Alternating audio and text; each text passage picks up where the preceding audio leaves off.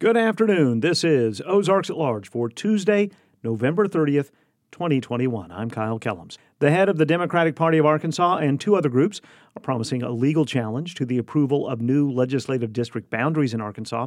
The Arkansas Board of Apportionment, which is made up of the governor, the attorney general, and secretary of state, all Republicans, voted yesterday to give final approval to new legislative maps after a 30-day public comment period.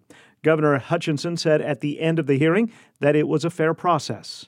Grant Tennille, chair of the state Democratic Party, said the maps were intentionally drawn to reduce the voting power of minorities and said the issue will be brought to court. The districts are redrawn every 10 years following the release of new census data.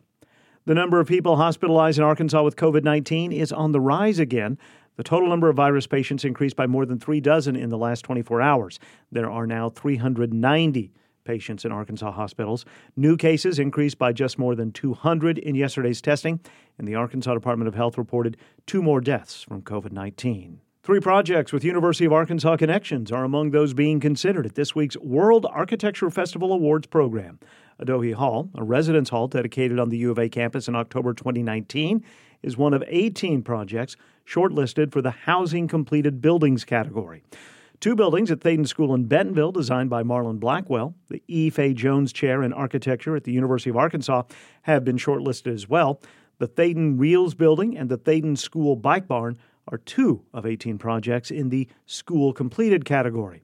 The World Architecture Festival begins tomorrow, and almost 500 projects from more than 60 countries are shortlisted in a total of 20 categories for the awards program.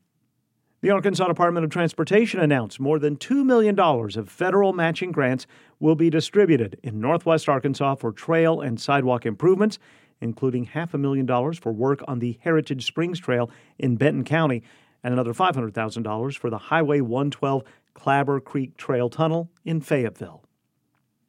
It will be a 3-person race for a vacant seat on the Fayetteville City Council.